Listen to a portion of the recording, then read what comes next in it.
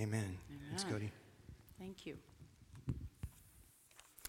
Good morning, church. I know you're hearing this if you're new today. Welcome. But truly, this is a kind and compassionate church. Isn't it? It is, yes. Most of you are here because you love to gather. You want to connect with others, worship God, and hear God speak. And that being said, I realize that there are some of you here today who have gone through obstacles, small and great, to be here. So wherever you're at when you walked through those doors, welcome. Let's open our Bibles or grab a Bible in front of you in the pew. It's page 501 if you're in the Pew Bible, and we're going to look at Psalm 126. As you are able, would you please stand for the reading of God's Word today?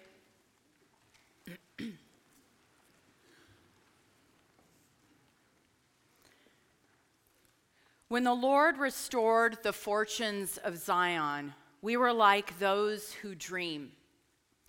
Then our mouth was filled with laughter, and our tongue with shouts of joy. Then they said among the nations, "The Lord has done great things for them. The Lord has done great things for us. We are glad. Restore our fortunes, O Lord, like streams in the Negev. Those who sow in tears shall reap with shouts of joy. He who goes out weeping, bearing the seed for sowing, shall come home with shouts of joy, bringing his sheaves with him." This is the word of the Lord. You may be seated. The first thing we notice about this psalm is that people are singing about joyous deliverance. All of us understand that word, the action of being rescued or set free.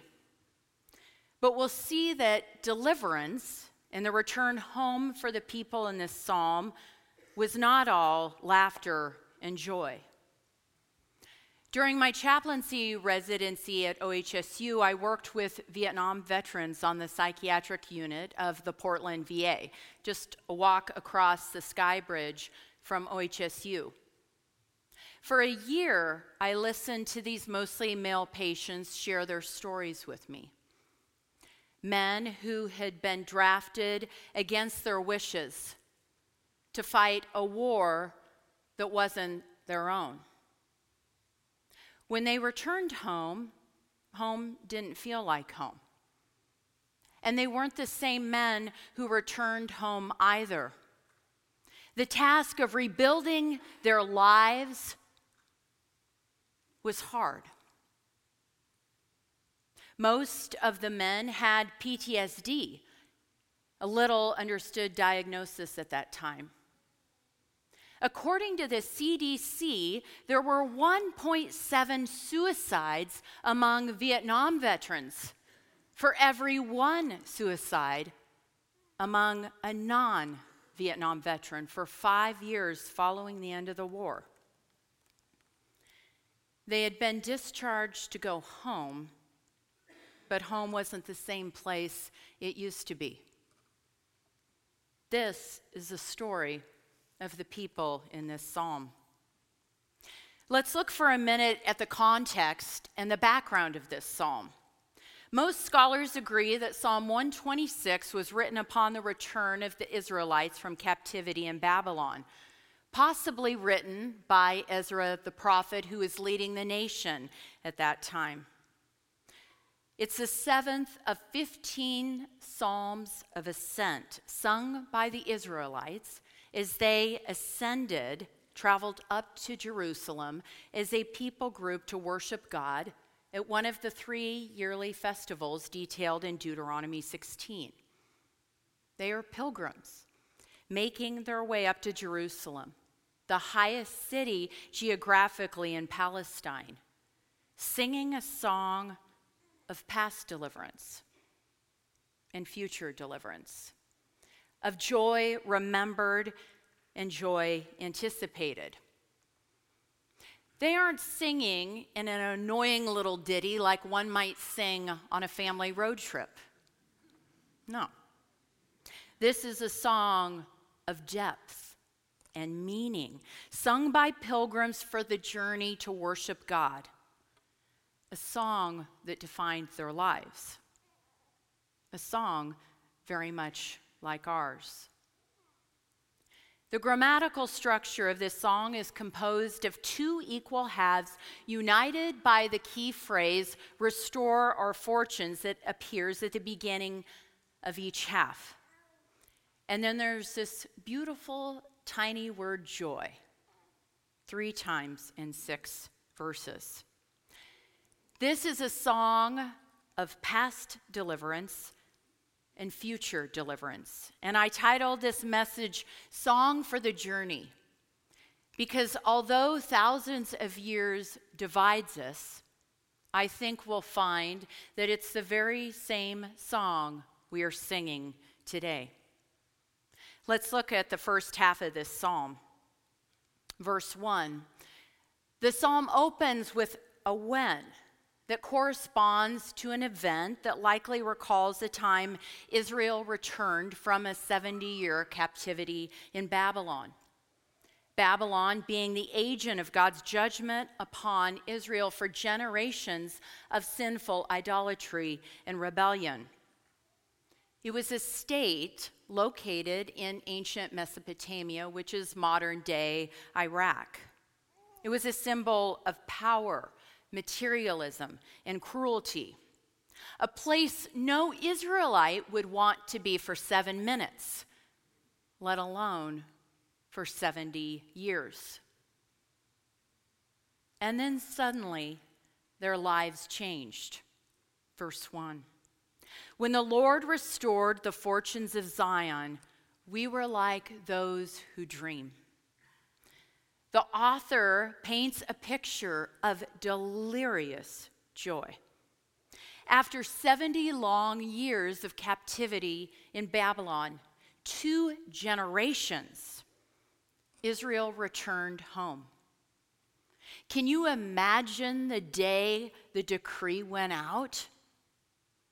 You can go home. Perhaps God used the longing for home and nights filled with dreams of home to bring about her repentance. Who knows? Maybe Israel first uttered Dorothy's famous line in The Wizard of Oz, "There's no place like home."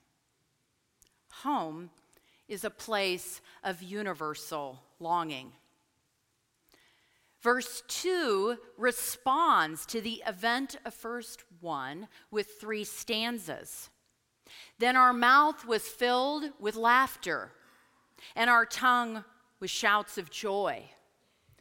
There is a poetic play on words using mouth and tongue to express the deep level of unparalleled happiness of Israel. They must have pinched themselves to make sure it was really real. Have you ever been this happy to return home? Who doesn't love a great homecoming? Can any one of you watch video footage of men and women who served in the military returning home to families and pets without at least getting misty-eyed? There may be no greater joy than returning home. Or think of the world's refugees who would give anything to come home. The last stanza of verse 2, word spread of Israel's deliverance. Then they said among the nations, "The Lord has done great things for them." This event was not local news. This was world news. The Gentiles who did not believe in God attributed this great deliverance to none other than the God of Israel.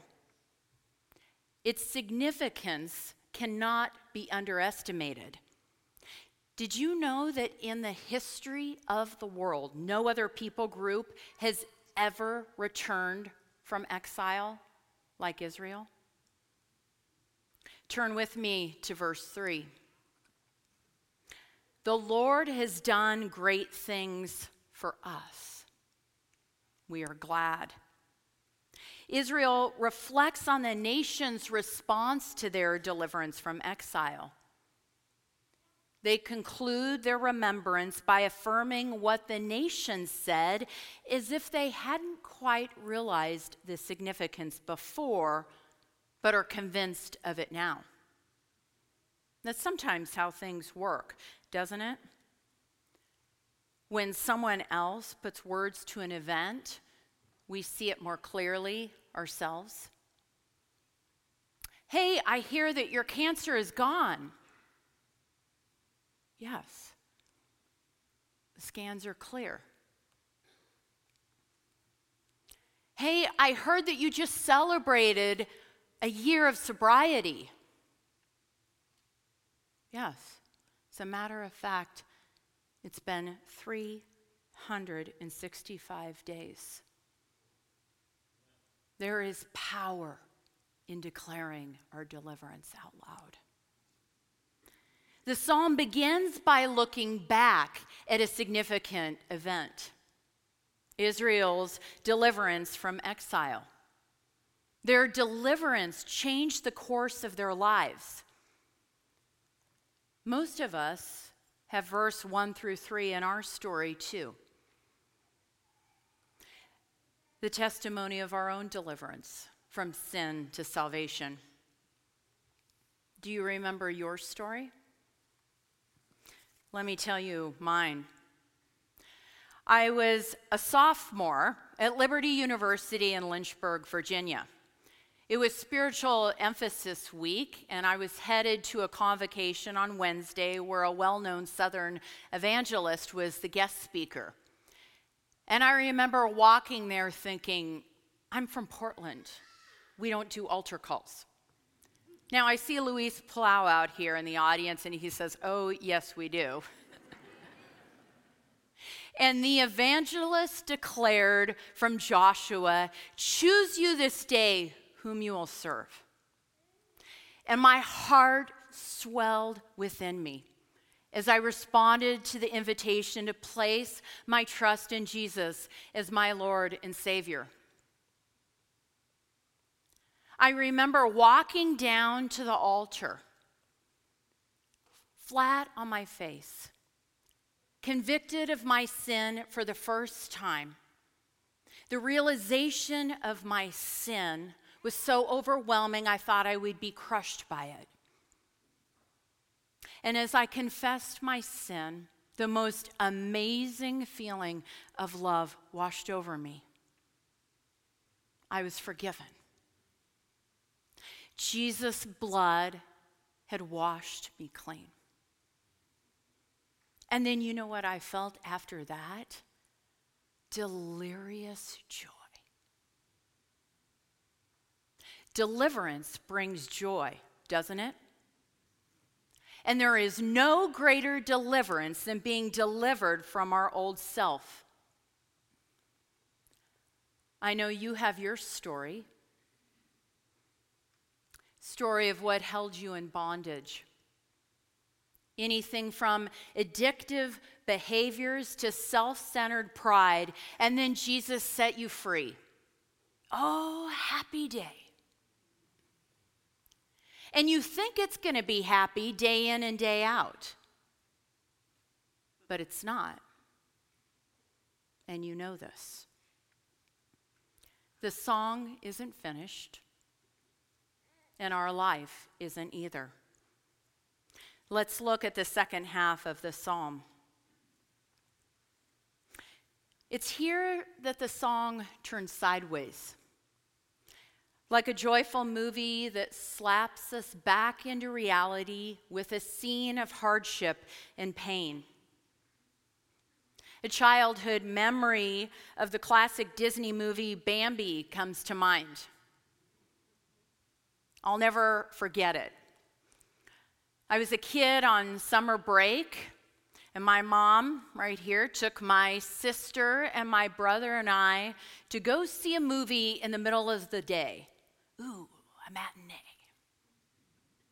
And you know the sweeping musical scores in a Disney film.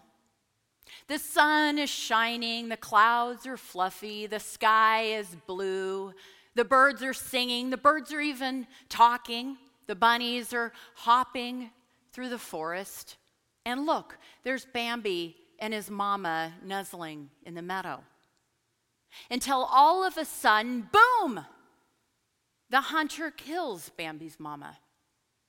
I was a kid. I didn't see this coming.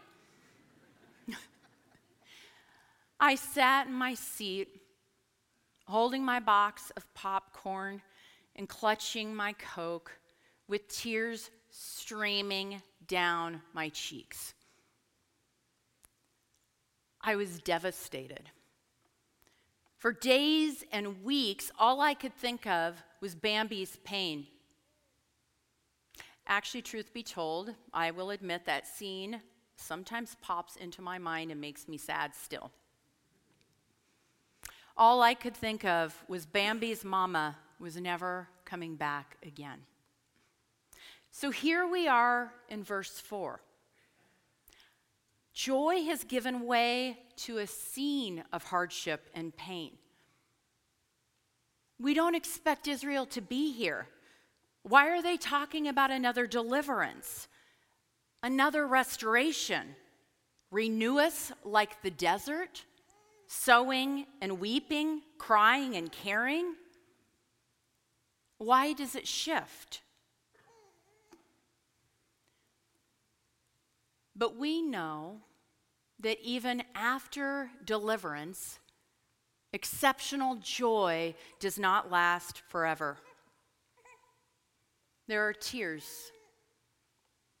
Such is life. Let's look at what's happened. Israel is home, but home doesn't look the same. Their home was decimated. The Babylonian armies laid siege to Jerusalem, killing and destroying the temple and leaving the city a desolate ruin. Can you imagine how overwhelmed you'd be? To be exiled for 2 generations and return to your home that is just flattened, rubble. They were faced with the monumental task of rebuilding the temple, reestablishing themselves as a people again in their home, and recovering a lost society. 1 Kings 9:10 states that the building of the first temple took 20 years under King Solomon. And he had near infinite resources at his disposal. And now the older generation who has returned to Jerusalem only recalls the former glory of Solomon's temple and weeps at the inferiority of the second temple. Israel is in the wilderness again. They were delivered, but not yet restored. Israel is still a desperate people. What would we do? I wonder if I'd go sit on a brick and maybe utter a line from Winnie the Pooh, the character Eeyore. Days, weeks, months, who knows? It's all for naught. Maybe some of you would stand against a pillar and watch the craftsmen rebuild the second temple and turn on Bruce Springsteen and sing Glory Days. How does Israel respond to their wilderness of discouragement? Look with me at verse 4. Restore our fortunes, O Lord, like streams in the Negev. In Israel's topography in the Negev, which is the southern region, there are dry and arid wadis. They are valleys, ravines, or channels that are dry as a bone except in the rainy season. In Israel, the summer drought gave way to welcome winter floods. Israel understood this familiar image of a sudden transformation in the desert. It's like someone commenting on our weather. It rains from February through June, and then the sun comes out in Portland in July. You're like, yes, I know. I live here. This phrase, restore our fortunes, is essential to understanding this psalm. It unites this song, and I want to unpack its importance. The two halves of the psalm both open with the phrase, restore our fortunes. This phrase is joined to a simile signaled by the word like. The author is making a comparison. In the first half of the psalm, restored our fortunes is compared to a dream. In the second half of the psalm, restore our fortunes is compared to a stream in the desert. The author is making a point about God. Suddenly, God delivers. Let's look at it this way. Israel could have inserted a line in their song quoting Dr. Seuss. Don't be sad it's over. Be happy it happened. But no.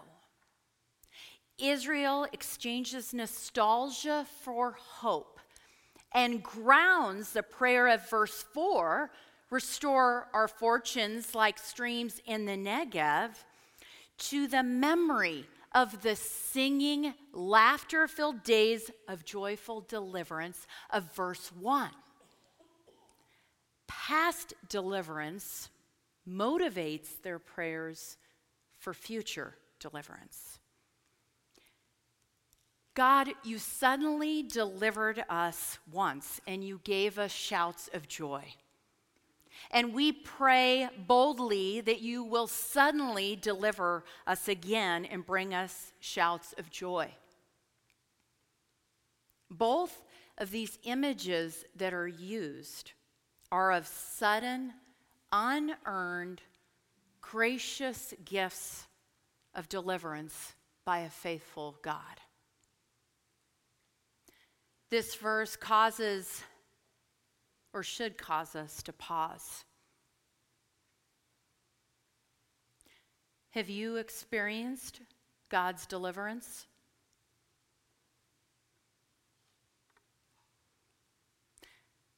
The song finishes with the author's use of another familiar image in the life of Israel: farming. Look with me at verse 5. Those who sow in tears shall reap with shouts of joy. Israel makes a declarative statement that reads like a proverb based on the prayer of verse 4.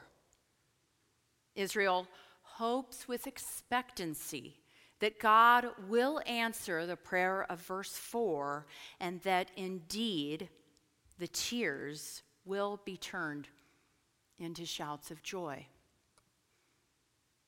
The final verse, 6, restates verse 5 and expands upon it. He who goes out weeping, bearing the seed for sowing, shall come home with shouts of joy, bringing his sheaves with him. Interestingly, the action of verse 5 and 6 are reversed. In verse 5, those who sow reap and then get joy. In verse 6, those who weep sow and then get joy.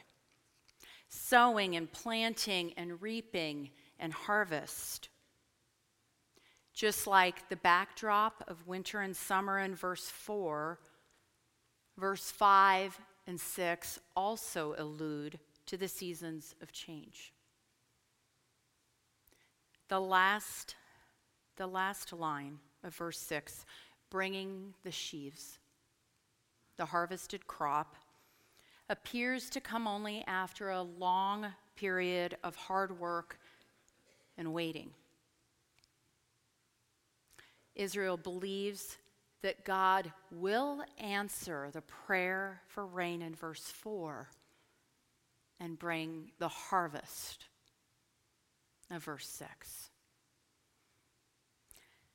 But this prayer of faith is prayed in the desert. Have you been there? I was there 3 years ago.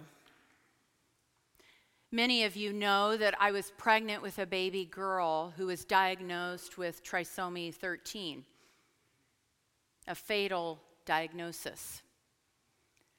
I carried her until one morning I woke up and I realized that her heart had stopped beating in the middle of the night. I went to the hospital to deliver my baby Chloe, stillborn. When she died, part of me died too.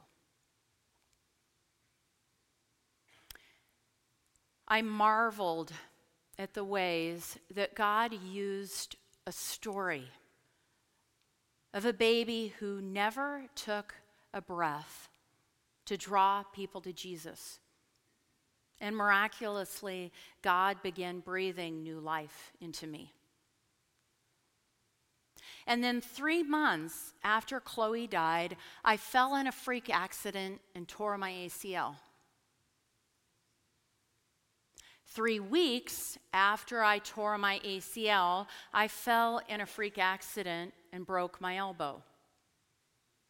Split the radial head of my elbow in two. I plunged into the depths of despair. I didn't have any fight left. All I could do was cry. Actually, all I could do was weep. This is life in the desert. This is my story, and I know that you have your story too. Sometimes God takes us through tremendous pain.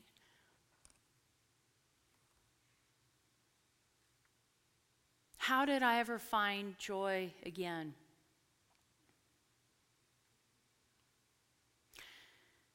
How did I find hope? Hope was rising within me as I held on to the truth that God's power is perfected in weakness. That one day I'd be reunited in heaven with Chloe again. Hope that no tears are wasted. And hope that there were a great cloud of witnesses who had gone before me enduring great suffering, who were cheering me on to move forward, to persevere, to dig deep, and to be courageous. Israel's song is our song. What is God saying to us today? I believe that there are 3 takeaways. Point 1, remember your deliverance, with an emphasis on remember. Point 2, pray for future deliverance, with an emphasis on pray. Point 3, trust God for shouts of joy, with an emphasis on trust. What if we saw ourselves like Israel, as pilgrims trekking up to Jerusalem singing our song? Eugene Peterson puts it this way: so with every step, the pilgrims are climbing toward Jerusalem, not only singing songs, but embodying a long obedience in the same direction.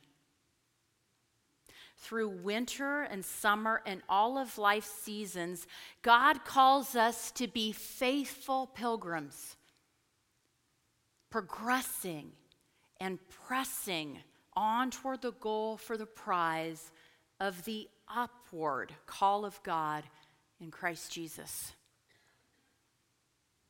Isn't this the mission of Cedar Mill? Becoming like Jesus and making him known? Israel isn't singing this song standing in place, or in a church, or in a temple, or in a synagogue. They are praying on their journey, one foot in front of the other, in forward movement, trekking up to worship God.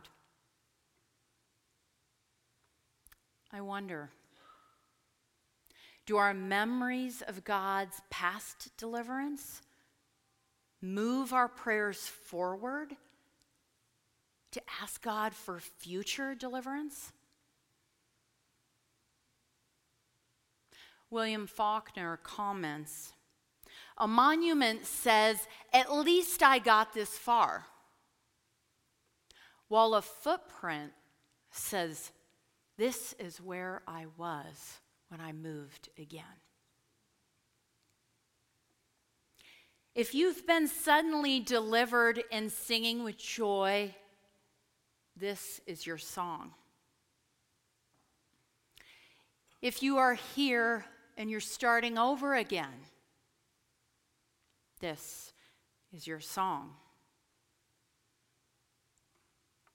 If you're in the desert, parched and thirsty for water,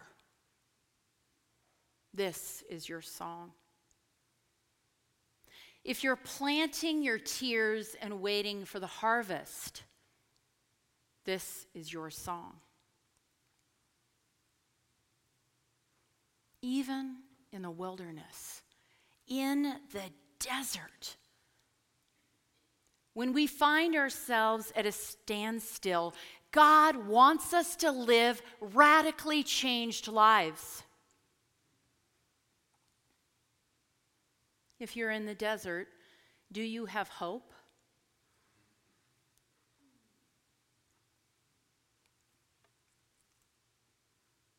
Think of all the men and women some 2,000 years ago who lost hope that Friday that Jesus died. But a lot can happen in 3 days. Some of them lost hope. But we are a people of the third day, and we know Sunday's a-coming.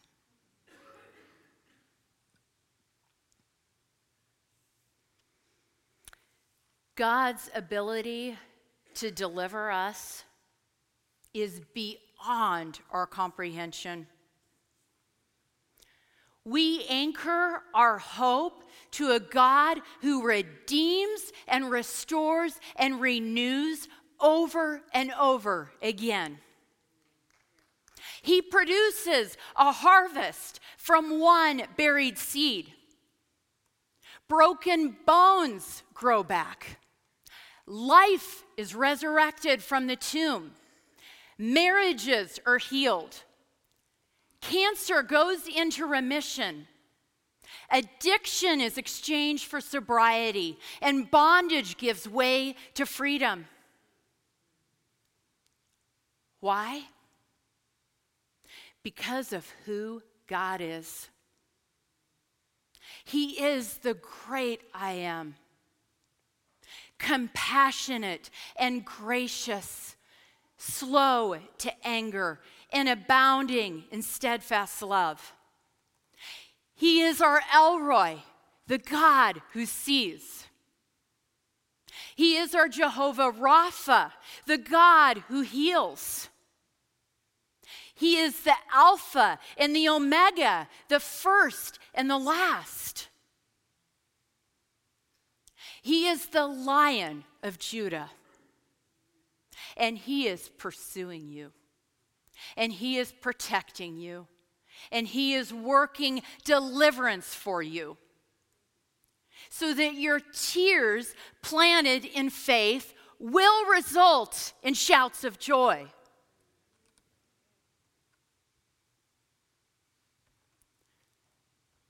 Life is a strange mix, isn't it?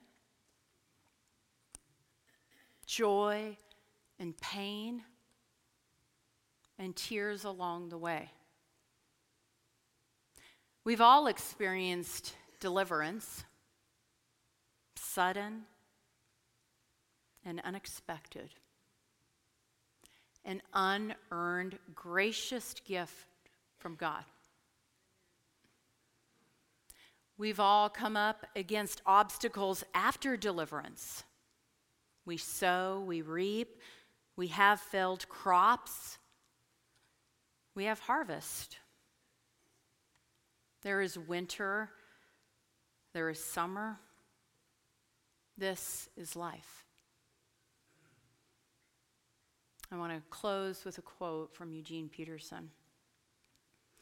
But we always have joy, regardless of what we face, because the path of our pilgrimage is the way of Jesus Christ, who is the way, the truth, and the life.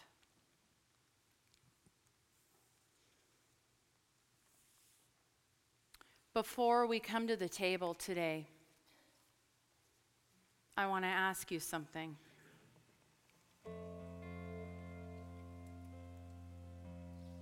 Has God delivered you?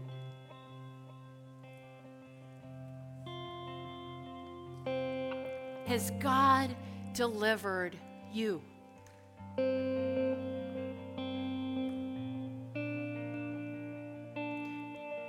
If not,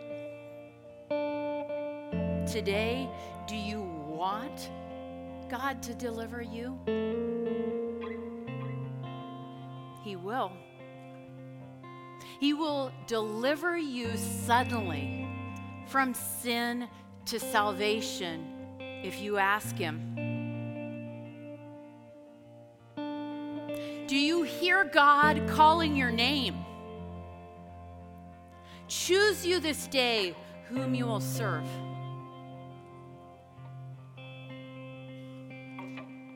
If the answer is yes to this call, I want you to pray with me in the quietness of your soul.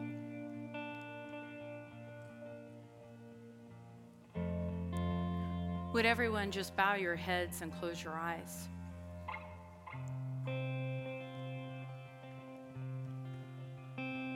Jesus, I am a sinner. I believe you died for my sins and rose from the grave. Deliver me from my sin. I place my trust in you as my Savior and want to follow you as my Lord.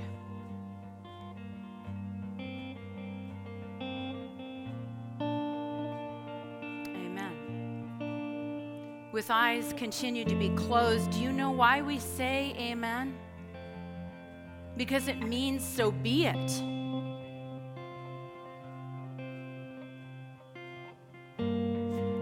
If you pray to accept Jesus, would you raise your hand this morning? Thank you. Thank you.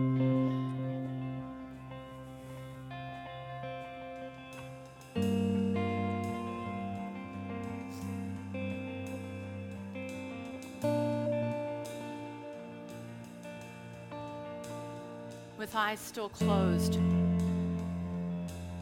Today is the day of salvation. Don't wait another day.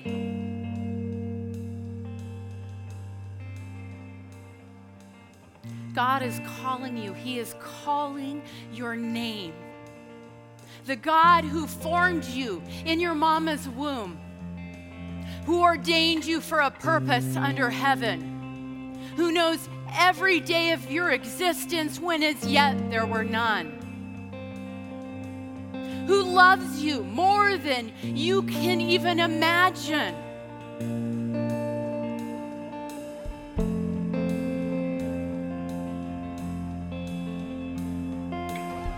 If there is anyone else who wants to respond to Jesus today, please raise your hand.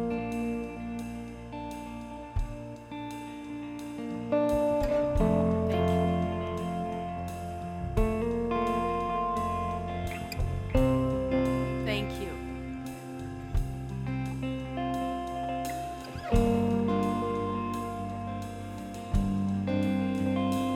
Thank you.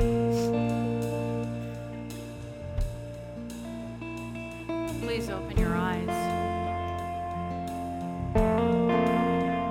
Deliverance brings joy. If you are delivered today, go tell someone. Tell a pastor. Tell a member of the prayer team. Tell me. Tell someone. Because there is power in declaring our deliverance out loud. Yes.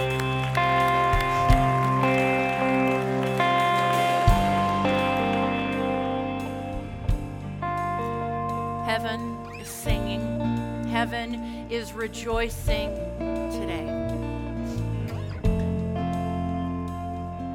Come to the table. Take the elements back to your seat and receive them when you're ready. And as you do, eat the bread and remember Jesus' body broken for you. Drink the cup and remember Jesus' blood shed on the cross for you.